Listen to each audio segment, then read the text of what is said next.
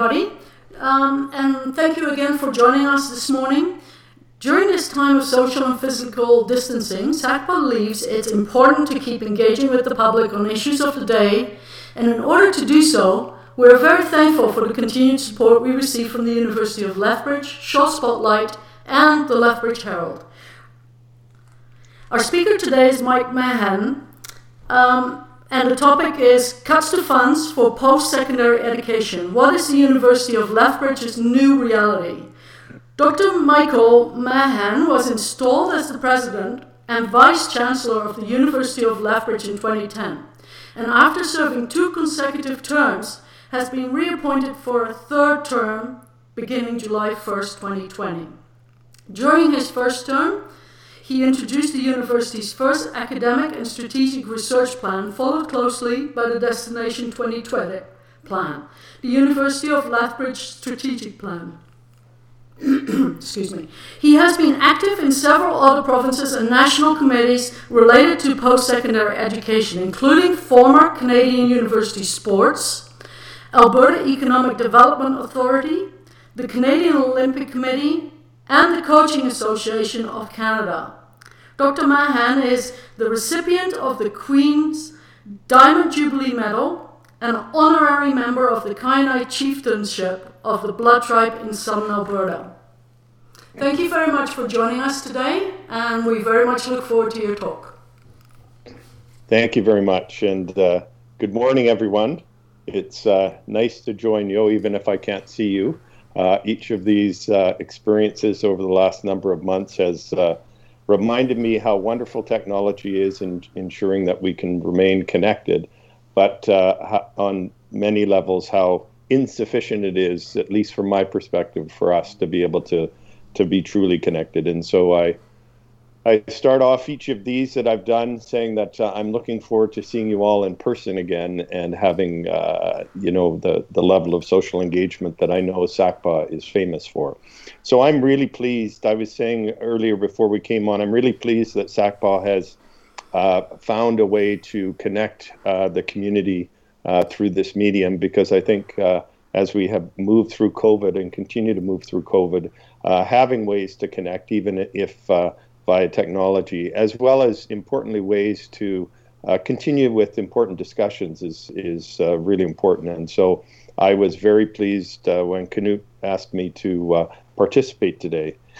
So today's topic is really about the unprecedented times we're in, both as it relates to the Alberta economy and the challenges that the province faces for that reason.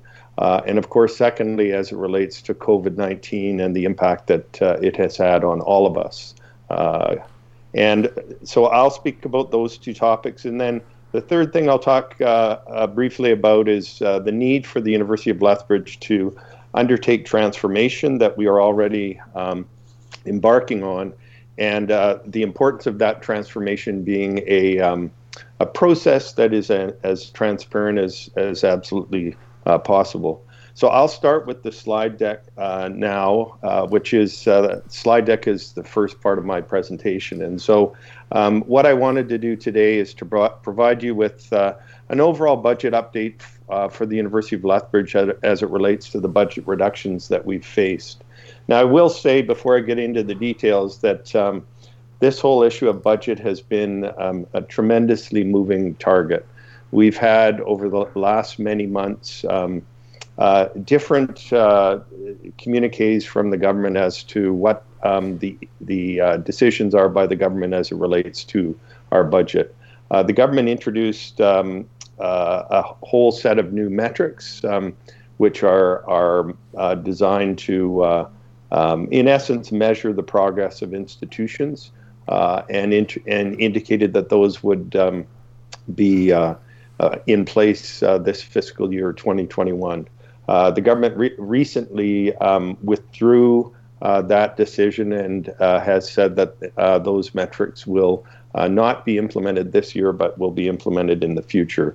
Our sense is it may be as early as next year. Part of those metrics was a metric that related to overall expenditures by universities. And so in addition to the budget reductions that I'll provide an overview of, The government also said that they had a goal, and it came from the McKinnon report that was introduced last year. They had a goal for universities and colleges to reduce their overall expenditures to bring them into line with what the government thought was an average that was appropriate for our province. These expenditure reductions for us would have meant that over 3 years we would have had to decrease our budget. In addition to the budget cuts that I'll talk about in a second, we would have to decrease our budget by about $30 million. Last Friday, we learned that, last Thursday, we learned that the government has now backed away from introducing those budget reduction or those expense targets.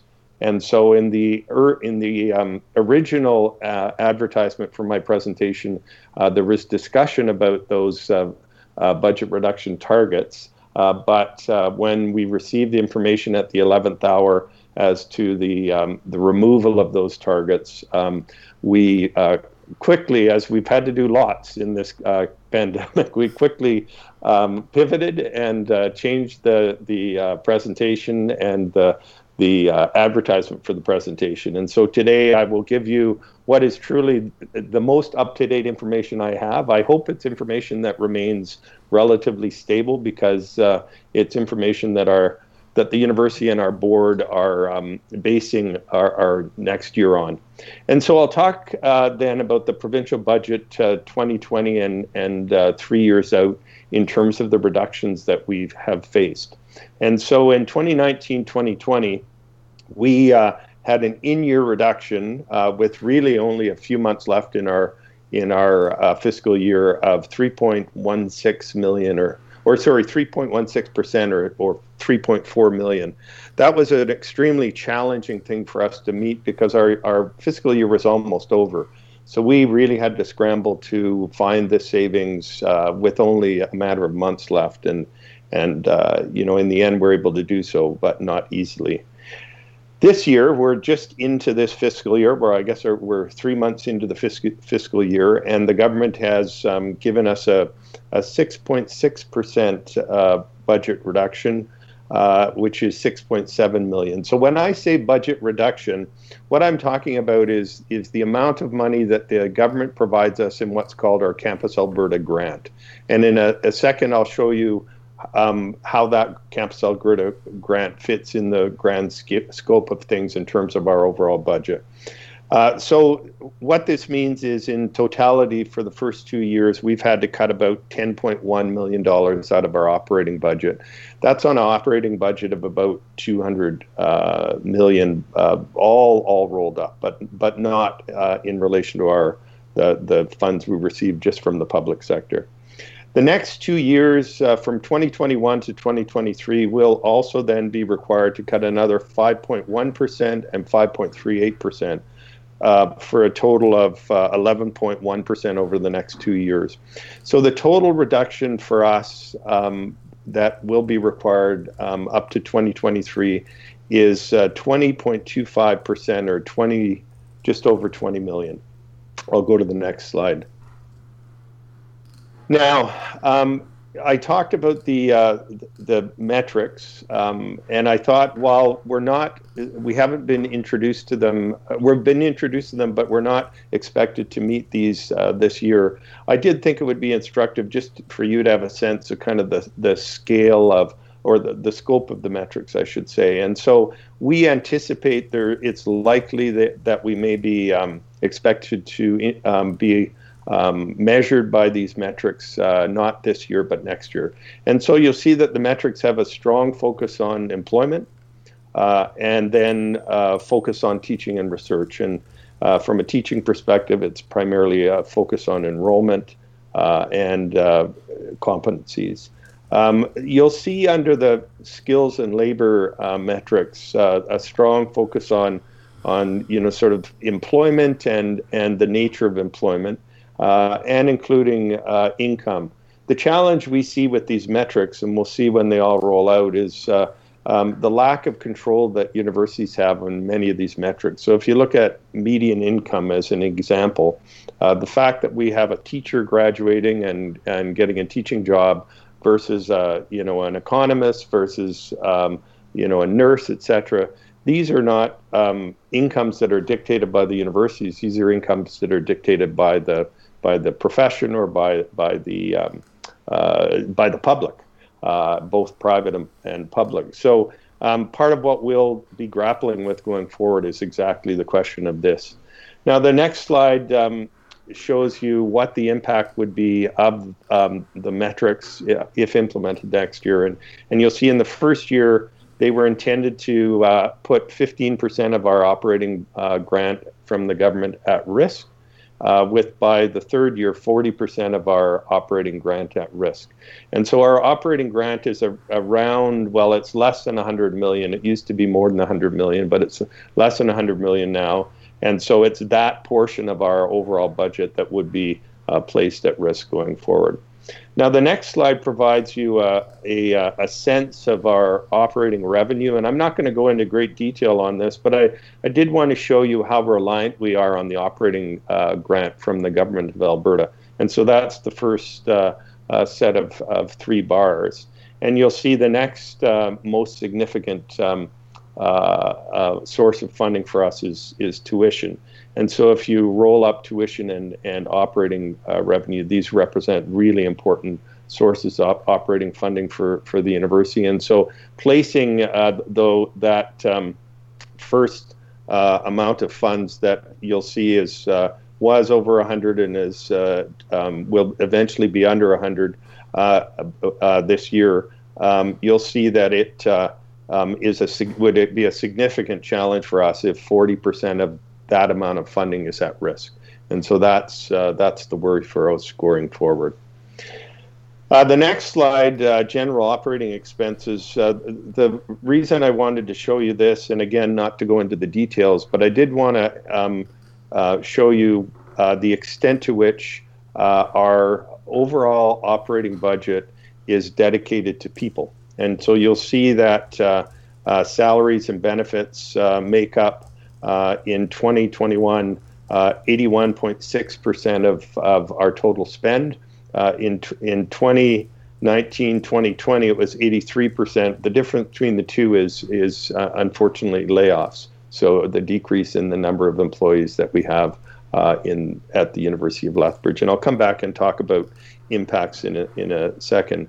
The next slide just shows you, the extent to which our operating budget is dedicated to students. And you'll see that on average, we're almost at $30,000 per student that we spend in a operating year. You'll see that that's increased from 2011 to 2012 to today. But, it's been pretty stable over the last many years, in part because our funding has been quite, we haven't had a lot of increases from government funding, obviously. And then the next slide just shows you, in contrast to the reductions that we face and the impact on the university, and I'll come back to give you some specific examples of the impact on the university. At the same time, the relative impact of our university and the spend of our university on the economy. And so this slide shows you that our overall economic impact in the province of Alberta on a yearly basis is about $2 billion. The 3 numbers, 683, 686, and 675, shows you the impact in Lethbridge, in Calgary, and then in the rest of Alberta. And so one of the things that I've spent lots of time talking to community members about is the impact of the decrease in our operating budget and the impact of that on the local economy. And I think all of us know that, come September, the grocery stores are exploding compared to in July. The restaurants are, et cetera, et cetera. And so there's great concern from the community about the impact of budget reductions on businesses and on the community, and then you throw in COVID, and it becomes even more significant. I won't go to the last slide on COVID because I'm going to talk a little bit about the impact on some examples of the impact, and then if we can go, I'll say let's now move to COVID, and we can move to that last slide. So to bring a little more, color to what all these numbers really mean. I just thought I would give you some examples, and a lot of this has been in the media, so many of you will be aware of this. So since we began this challenging exercise of budget reductions, we've laid off 84 individuals permanently, and we've had around 150 and more temporary layoffs, those more related to COVID than our budget impact. But they do tie into budget reductions because COVID has created even more challenges for us. And so the combination of COVID and budget reductions has meant we've had to make some very difficult decisions. We've laid off a number of senior positions in addition to folks in various areas on campus, and including making decisions not to search on certain positions. So I've decided, at least for now, not to replace the vice president advancement position because of the challenge of our budget. Very publicly, you'll know that we unfortunately made the decision to not continue to move forward with having a men's and women's hockey program.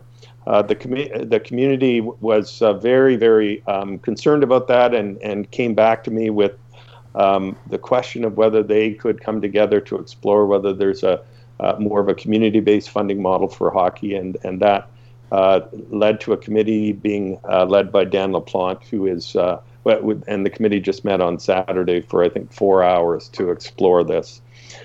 We have, as a result, had to make some very important and challenging decisions. And when one of your core values as a university is people, having to make these difficult decisions has been challenging and truly heartbreaking on many levels. I'll now talk a little bit about COVID in relation to both budget and where we're going with COVID.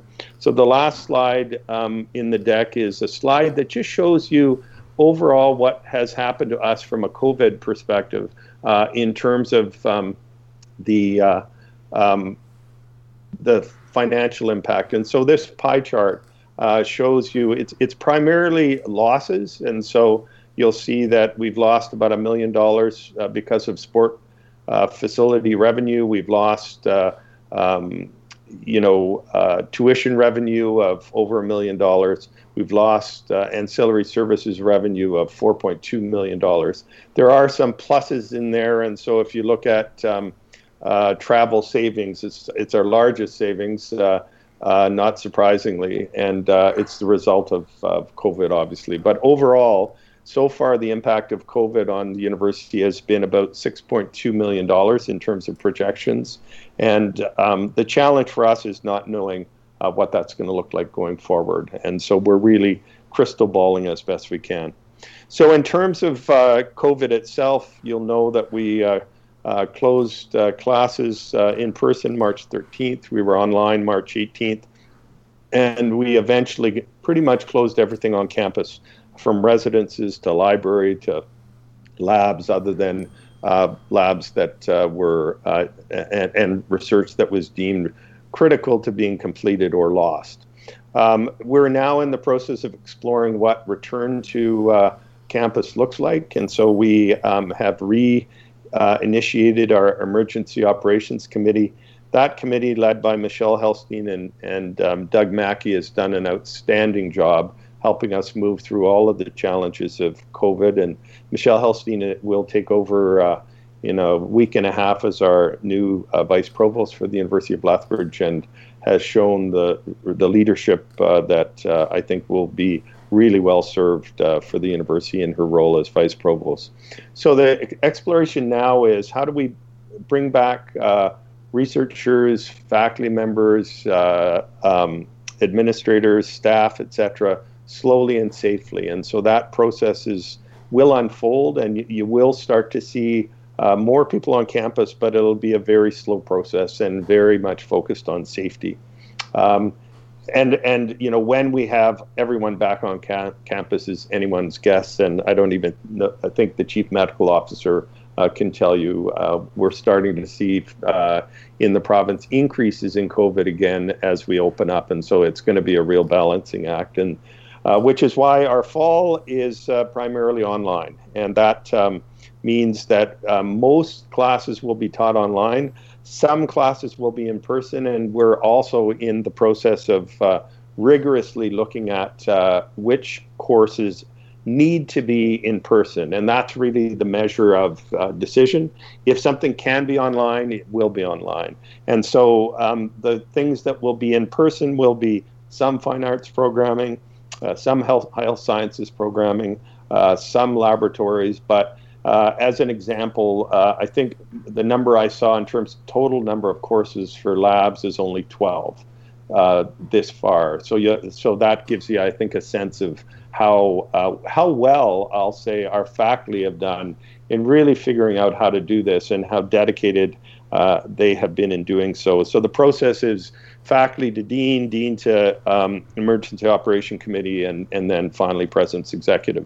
So that process will unfold, and we will be very busy this summer, faculty members in particular, developing online materials, which is one of the, in that pie chart you saw the amount of money dedicated to new technologies. And so when we closed down and went online in March, we really used the duct tape approach to going online. Now we're really focused on how do we do this really well, and so it's required new technologies, even to make sure that how we do our exams and our grading is really well developed, and there are some great new technologies to support that. In looking at the future, one of the big questions for us is, given 70% of our students come from away, how many of those students will come back to campus in the fall? Not back to campus, back to Lethbridge in the fall, knowing that so much of what they'll do is online. The reason that's a question is because it really then implicates, what do we do as a university in terms of services for students? Are they primarily online? Do we have some in-person services? What do we do around residences? Will we have a certain portion of our residences open, et cetera, et cetera? So there's lots of consideration, and also lots of concern around the cost of all of this, or the lack of revenue that, if you think about, residences as one example, if we're only able to have a quarter to a third of our total number of residence spots open, the cost of running those residences versus the revenue we'll get from students will be significant. So that remains a big question. And the other big question for us is enrollment. Thus far in the summer, our enrollment has been very robust, huge increases. But, not surprisingly, I think lots of students are going online and taking classes because there are so few summer jobs available. What that looks like in the fall is, I think, a big question. Thus far, our enrollment numbers are tracking slightly below this year. And if that's what we end up, I would say that's a huge victory. And so our registrar's office, student services office, our recruiters, et cetera, are spending an awful lot of time trying to assure students that they're going to have a very positive, robust experience, even though a lot of it will be online. And that's why we're spending so much time ensuring that the online experience for students is very positive. And it's also why we're spending so much time looking at technologies to support those activities. The last thing I'll talk about, and I know we wanted this to be about a half an hour, and so I think I'm tracking fairly well. The last thing I'll talk about is with all of this as a challenge, with the budget as a challenge, with COVID-19 as a challenge, and really with the question of coming out of COVID-19, what does the world look like? What does Alberta look like? What does Lethbridge look like? How do we as a university make sure that we continue to evolve in a very positive way? And I am convinced we will continue to evolve in a very positive way, but not without some really critical thought as to how we will emerge out of COVID, how we will respond to the likelihood that the economy will be very challenged for the next few years, certainly in Alberta, and I think truly around the world. And so we're using the word transformation a lot. We're really focused on how can we transform what we do to make sure that we continue to be a very strong destination university with a commitment to liberal education at our core, with a commitment to research as a foundation, as a comprehensive academic research university. And so that transformation is taking place as we speak. I've spent a fair amount of time talking about the first level of transformation, which is moving online. And so I have to give a huge shout out to lots of different folks, our IT folks, our teaching center folks, all of our faculty and staff who are really working hard to make sure that the online experience for students is a very positive one. And I would say the amount of time, energy, and money we're throwing into this would suggest that we will use these online courses in the future as a revenue source. We will look at how do we continue to provide that really important face-to-face in-class experience, but use those online courses as a way to reach out to other students that for various reasons can't come to Lethbridge. And so one of the things we've said is let's not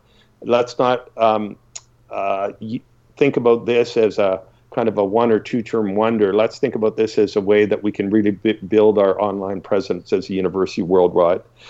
We're looking very, very seriously at all of our administrative structures so that we can look to reduce costs. And so we're looking, I mean, they talk about flattening the curve in COVID. I talk about flattening our structures. And so we've made some difficult decisions about how we're structured, and we will make some difficult decisions going forward. From my perspective, it's vital that we maintain our commitment to student services, the student experience in the classroom, and other services on campus to make sure that this is still a campus community that has a positive experience.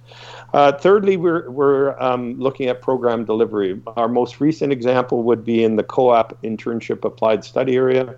We used to have that spread out over 3 different units. We've collapsed the units into one and created a one-stop shop focus in that area. That will allow us to be more efficient in terms of how we deliver our programming, but it also will save us money. There's no question. But I do believe it will create greater synergies across different faculties. And this is one of the strong themes around transformation that all of us have been talking about is how do we use this as an opportunity to look at how we're doing things right now and develop a more collaborative, integrated approach to the different services that we're providing. And so we're looking at communications. How do we develop a more integrated model regarding communications as another example? The other thing that we will undertake is a complete review of what we do and how we do it from an academic programming perspective. And so it's really important for us to make sure that we are being very analytical in terms of how we're offering our programming, the extent to which that programming is reaching students, and how best to deliver that programming. And this is where we're going back to, I mean, are there some online solutions and some in-person solutions, recognizing that how we do things still needs to connect with the core of who we are, which is a liberal education institution with a strong focus on the student experience and a strong focus on smaller class sizes, etc. Certainly, revenue generation also has to be part of the picture, and so we're looking at everything from, enhancing professional programming in Calgary as a way to generate revenue to, an undertaking that's already in progress, but really making sure that we achieve our goals around internationalization and international students, so moving from 6% to 15%. And going forward, looking at as many other opportunities, and including, what we do with our lands. We've been exploring our South Campus lands, and is there a way to use those lands so that they can help the university generate revenue as a way of making sure that we continue to evolve productively. The last thing I'll talk about very briefly is that the government announced at the end of the week, and we knew this announcement was coming, that they will undertake the first full comprehensive review of the post-secondary system in Alberta over the next 6 months. They've appointed a consulting firm, McKinsey, which is an international consulting firm. And over the next 6 months, they will do a rigorous analysis of everything that we do as a sector. They'll look at the nature of program delivery. They'll look at the nature of research. They'll look at the nature of Campus Alberta collaboration, et cetera, et cetera. So our goal in that review will be to make sure that the University of Lethbridge is very well positioned as the review unfolds and as the outcomes of the review are brought to bear, ensuring that our university continues to be a well-positioned university in the province of Alberta, in Canada and beyond, that we're well-positioned to continue to progress over the next 50 years. There's lots of chatter about the review, what it will look like. Will it look at collapsing institutions? Will it look at different kinds of governance, so less number of boards? Those of you that have been in the province for a while will recall when the province did a review of health and went from, I forget how many health authorities to one. I don't anticipate that happening, and in fact, I think the post hoc analysis of that exercise is it probably was a little too extreme.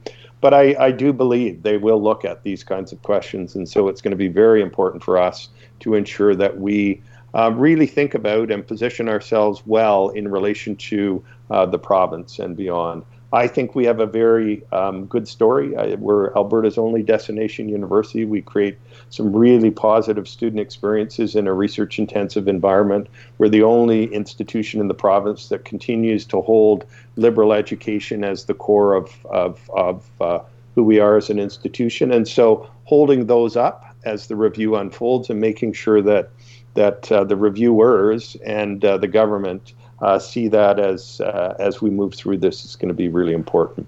So I will stop there. I think that's about 30 minutes, and now I'm happy to answer any questions and look forward to the questions. It's my favorite part of these things. Thank you very much for your informative talk, and we have quite a few questions already lined up, so we'll just jump right in. Our first question comes from Knut Peterson. Alberta has hired McKinsey and Company to address what they deem is an aimless direction of post-secondary education, ... In that regard, what are your thoughts on liberal education, for example? Thanks, Knut, and thanks for inviting me to participate in this. So, well, first of all, I don't think I would characterize the Alberta post-secondary system as aimless. I think, in fact, it has served the province very well for decades and decades, if not centuries, if we think about the University of Alberta. And, having worked at two of Alberta's universities and knowing others well, I think we're all doing lots of good stuff. I'm not at all averse to reviews. I think reviews are necessary at times to make sure that we still think that the structure we have is the appropriate structure. There is some question, is the six-sector model, as an example, which was the PC government framework that came out probably about 15 years ago, is that still fitting? So, the review process will be the review process. I already mentioned in my comments that I think our liberal education foundation will be a strength for us to position. I think we'll have to help McKinsey. I don't think we'll have to help McKinsey understand that. McKinsey is a very well-regarded international firm that has worked a lot with universities. And in fact, I've worked with McKinsey through my work with Universities Canada. So I know they're a very competent organization and really understand post-secondary education in the world. So I think our goal will be to work with McKinsey to have them understand why our liberal education, research-informed institution is a jewel for Alberta that we don't want to mess with by having it amalgamated but with another large university. Now, one of the things we have done already in preparation, frankly, for this review is we've signed an MOU with Lethbridge College and Medicine Hat College, and really purposely said part of why we signed this MOU is we want to demonstrate to the government that we're already looking at how we align ourselves best to support Southern Alberta, and that MOU is part of that messaging. But we'll also make sure that we're spending lots of time with the consulting firm to help them understand the University of Lethbridge. Our next question comes from Trevor Page. International students are an important source of revenue. How will your COVID arrangements affect them? Yeah, thanks, Trevor. And that is, of course, a concern. So the COVID arrangements right now, of course, are for us to be primarily online. We've done that because we don't believe that we believe we have to have enough time to make sure we have a really robust experience for students. So we've been thinking a lot about international students. We've been lobbying the federal government to make sure that they loosen up their regulations for international students such that if international students spend a semester still at home participating online with the university, that semester counts towards their work permit when they graduate. So part of the attraction of Canada is if you come to Canada as a graduate student or as a student, you can work for up to 2 years after graduation. And so the government has said that 6 months will count towards that work visa. And we think that will be helpful.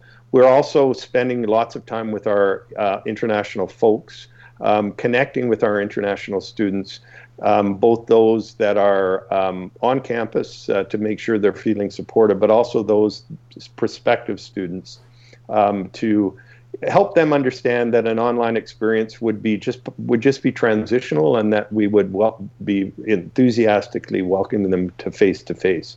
There is no question, though, when we talk to international students that they, of course, come to Canada as a student because they want that experience in Canada. And so they're not enthusiastic, really, about being online. But we know, for example, in India, they still haven't written their exams. There's a long way to go before they open their borders up. And so we also have to be practical. Now, right now, our international numbers are tracking a little ahead of last year. And last year was a banner year for us. So we'll see. It's early days. It's still only mid-June. Our next question comes from Mark Goddo. It seems that the other universities have been rather mute as to the impact of the budget cuts. What are your feelings about their responses? Well, I think all of us make our own decisions about the impact of budgets. I think I'm not sure I would say the universities have been completely mute. If I look at the U of A, they announced that they have to lay off 1,000 individuals a while back.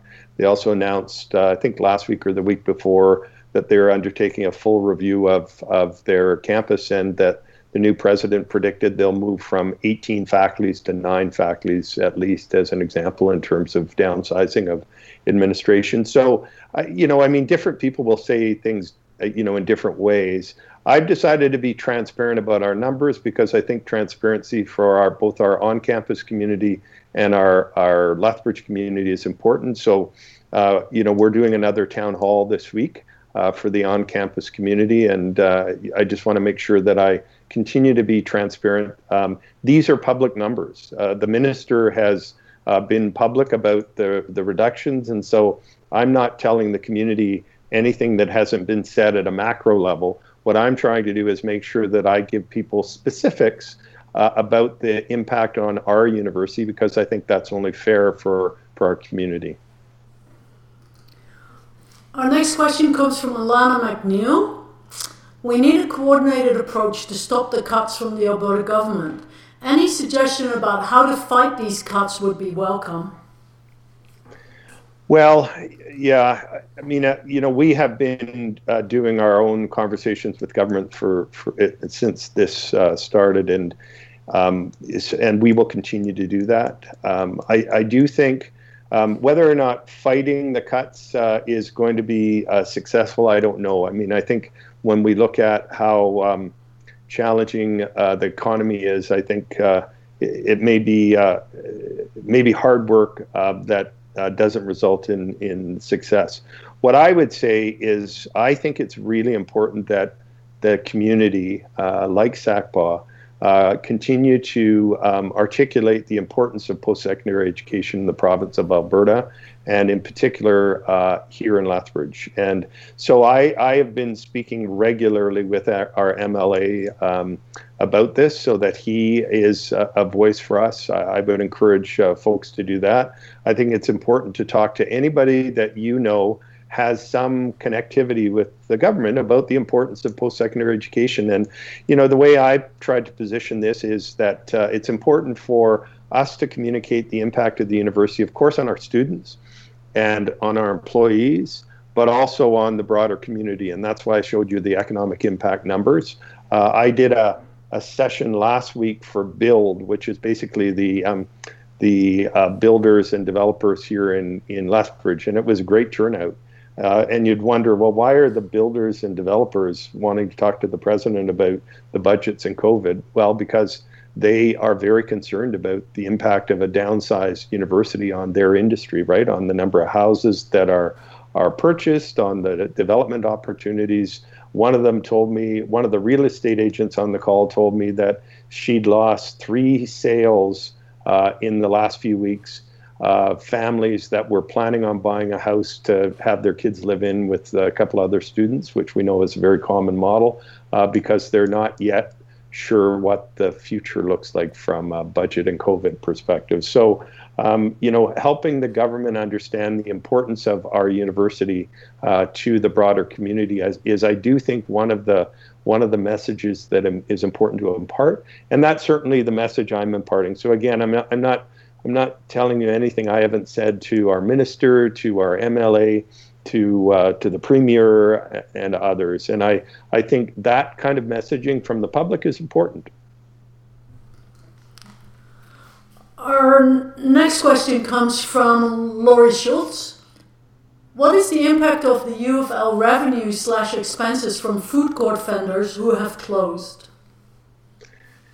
Yeah, so the food court vendors, actually, the impact is more on the student union, because the student union owns, the building, and they are the leasers to the lessees. And so I don't have those numbers off the top of my head, unfortunately, but I can tell you it's significant, because obviously the vendors are not there, so they're losing income. Obviously, a concern we have is, will they return, or will those businesses go out of business?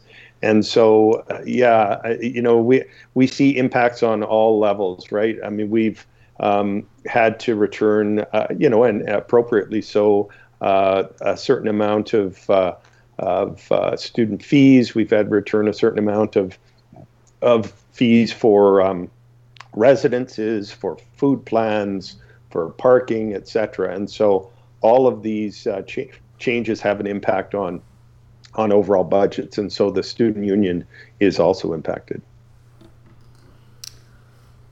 Steve P., will face masks be required for staff and students? Good question. It's early days on that front. We're still trying to sort that out. So much of what will be determined is based upon what the Chief Public Health Officer has to say. Right now, the requirements are not to have to wear a mask if you can, distance 2 meters. And so we'll have to see what this looks like going forward. One of the challenges for us is the government will not provide PPE to post-secondary institutions. They've said this already. They don't have the capacity. And so whatever we do PPE-wise is up to us, both in terms of sourcing and cost. And so these are all the things that obviously factor into what we do in terms of the return of students. I doubt we will have all our students back on campus fully until we have a vaccine. Now, that may change if all the predictions around the vaccine changes. Right now, they're speaking quite optimistically about there being a vaccine by Christmas. If in the end some of these vaccines that are going to third phase clinical trial, which we know they are, if they don't succeed, if there is a safety issue, for example, that is determined during phase 3, then that might dictate us looking at things differently. And so safety is our number one requirement. If in the end we need to have face masks for everybody coming back to campus, then we'll, the question of the feasibility of that will be very high. In one of the proposals for labs, if I recall, one lab required about 3,500 masks over the course of the term.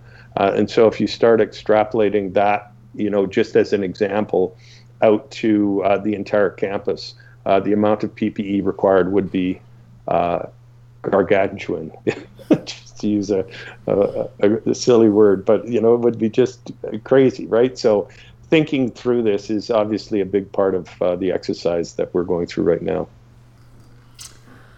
Our next question comes from Henning Mundell. Will universities have input towards measurable outputs prescribed by the government related to student graduation? Yeah, thanks, Henning, and nice to see you virtually. I would say we're trying to. We've put together a number of submissions to the government on everything from how they should be looking at enrollment to how they should be looking at employment and the like. And the government has received those, but I would say thus far they still are fairly focused on their own data and their own perspectives on these things. So, as with everything we do with this government, the federal government, others, we will continue to provide input and try to ensure that our perspective on these metrics is well voiced, and we'll do that collaboratively with our other university and college partners, which we're doing significantly. We've got a all university college meeting for 4 hours on Friday, or 5 hours, I think, on Friday. And so we're working hard with our post-secondary partners on everything from metrics to the review and the structure of that review. Our next question comes from Knut Peterson. As you know, I have a bit of a bias towards Prong Hong athletics, and with full sports cancelled, will expenses saved in that regard, will such money be saved and or redirected within athletics? Yeah, it's a good question. I'll be honest and say we're not there yet. We've just learned about the closure. We don't know exactly what the closure will look like. We do know that our athletes are able to train and want to train, so we're actually working through that right now with both our new athletic director and the coaches. And so the costs associated with having coaches and training opportunities, et cetera, will still be there. With the costs that won't be there, obviously, will be the travel costs associated with those, in particular the fall sport teams, which in our case are primarily rugby and soccer. So we'll look at where those funds are directed. But I'll be honest, we're hemorrhaging funding so much, both because of the cuts as well as because of COVID. It's unlikely that we will not have to look at how we simply are using the savings from the various things not happening as a way to try and manage the budget challenge. And so a good example is the savings in travel. We're using those savings in travel as one of the ways to buffer the $6.2 million in cuts that or in costs that we've had to bear, in relation to other areas. And so if you look at loss of tuition or loss of revenue from ancillary services. I think between the two, that's over $5 million. So any savings in other areas will likely, for the most part, be used to counteract the costs that we're bearing. Laurie Schultz has a question. What timeline has the Kenny government given to start the new metrics, and then in brackets, i.e. from the time a student graduates to getting a related job with medium income, etc., and brackets, before grading the U of L? Yeah, it's a good question. We don't have that information yet. The metrics associated with work are very challenging. So we have employment data that we receive, I think it's every 3 years, that is survey data that is done by the province. That's really the only very comprehensive employment data that is presently gathered.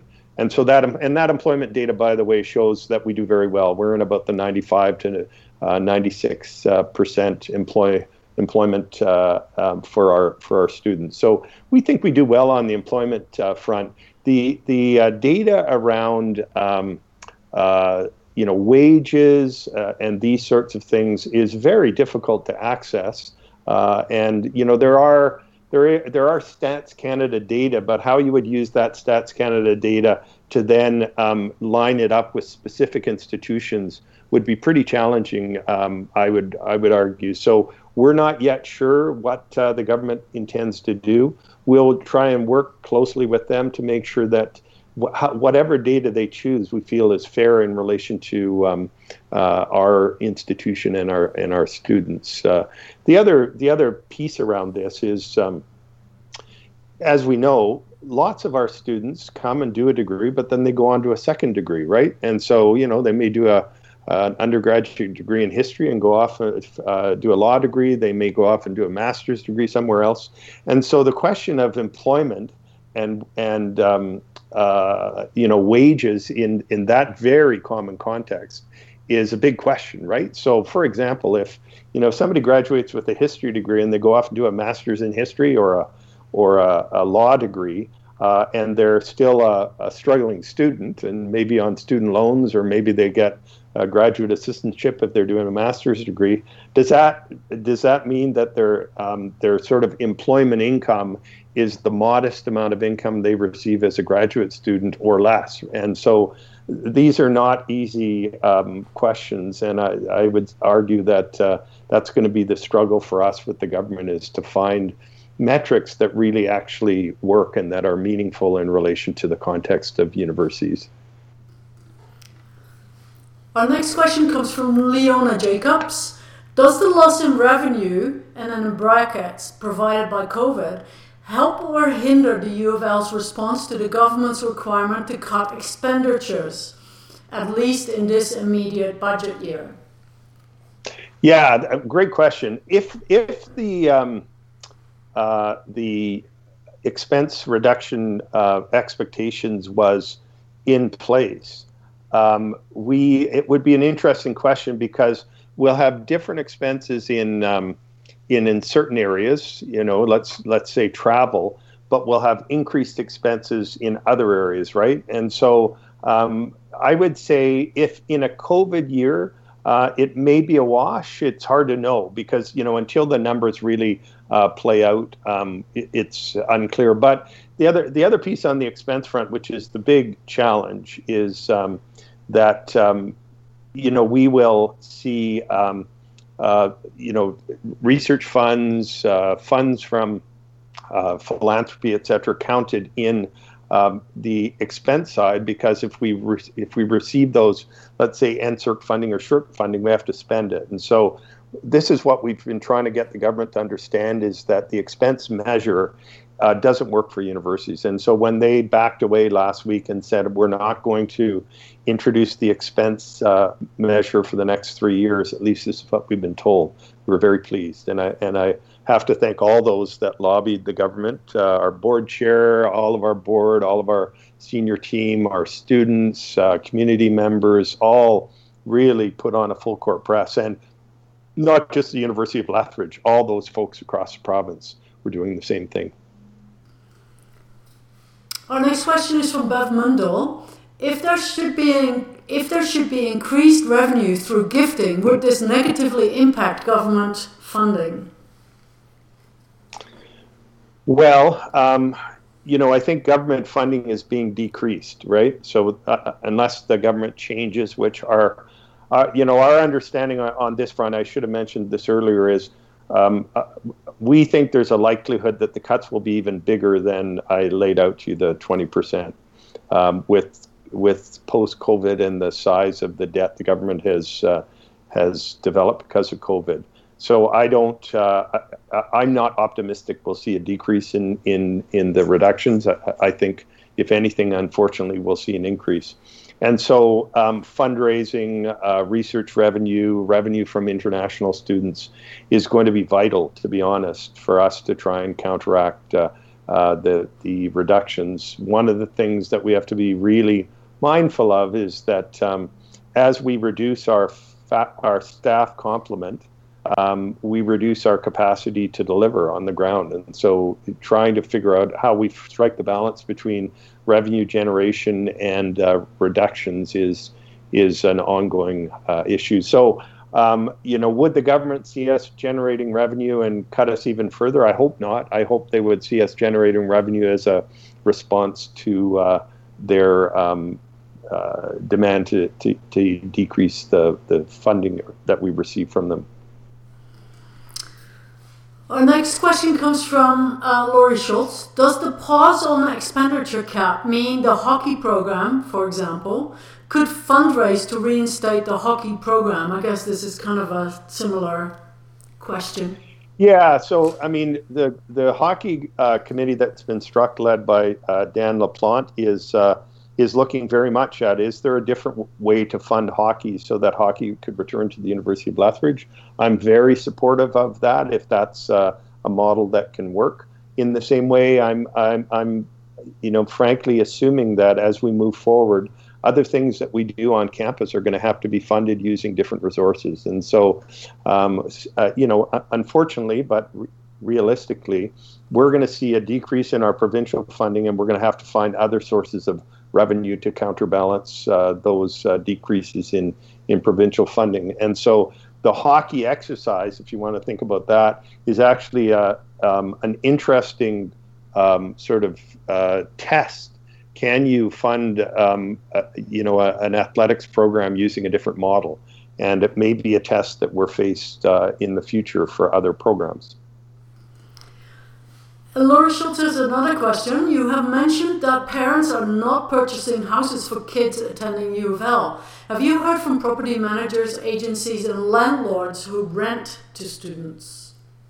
I haven't directly, but I'm sure we have through our housing services, because we have relationships. Obviously, we have our own residences, but we have relationships with all of the various housing folks around the city, because they have a vested interest in knowing what's going on with the university. So while I haven't had any direct contact, I'm certain there has been contact, and I will be. I'm certain there's great concern from those folks in terms of their rental income, because let's face it, especially on the west side, if you ride your bike around the west side, you know that there are many, many rental properties that rely on the university as their source of income. And, we're no different than, Queen's and Western and many universities in Eastern Canada that have so many students that come from away.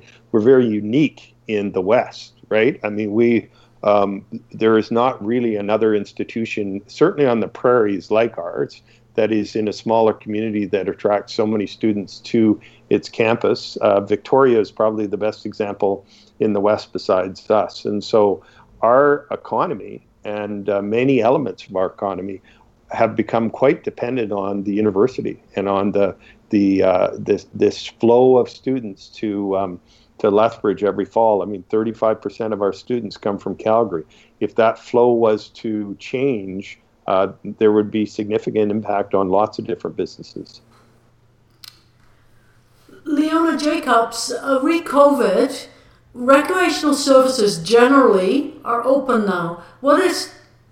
what is happening with the Community Wellness Centre resuming activities? Yeah, thanks. So we're in fact, I had an hour and a half meeting about that on Friday. We're looking at the potential of opening up our campus stadium to summer camps for kids. There's huge pressure, and many of our own faculty members with young kids will know this, that child care, children's camps is really critical for young families to have different ways for kids to be to have both quality of life experiences as well as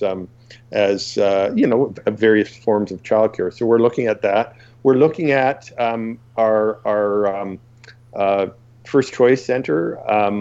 We're going to be very careful about it, though, because obviously, restrictions around distancing, cleaning, etc., is huge. So over the course of the next number of weeks, we'll come up with plans related to that. I can't tell you when First Choice will open. A lot of that will really depend on the work that they're doing right now, the analytical work on how feasible is it to get into the fitness center and be in the fitness center. On Friday, for example, they were just talking about the crush space around the desk and the turnstile area, right? So, how do you manage people coming in when you're funneling them into, a fairly concentrated location? So a lot of work being done. Yes, we know other facilities are opening. And frankly, I'll be honest, we have to look at this from a revenue perspective. We've lost a fair amount of revenue because of the opening of the new NMAX facility in West Lethbridge. And so we don't want to lose more of our customers, I'll be honest, because we're not looking at how to open. So we have to balance that, the revenue we use for lots of different things on campus with safety. And that's where the committee is working right now. Bev Mundell says, thank you so much, Mike, for your tireless work for the U of L and for sharing your vision with SACPA. And then Knut Peterson, many thanks for again speaking to SACPA. Too bad we couldn't provide you with a lunch this time. So that's it for our questions. So before we end the live stream, do you have any closing or parting words for us? Sure. Well, first of all, I'll just say thank you. I always enjoy coming and speaking to SACPA. I enjoy the lunch too, Knut. So I too will miss the lunch. But I commend SACPA for continuing to do the work that you're doing, even doing it virtually the way that you are. And I really do appreciate the opportunity to provide you with this pretty detailed information, because I want our university to be transparent in terms of the things we're moving through. So folks, stay healthy, and I'll look forward to seeing you all in person someday soon. Thanks very much. Thank you. And I will now end the session.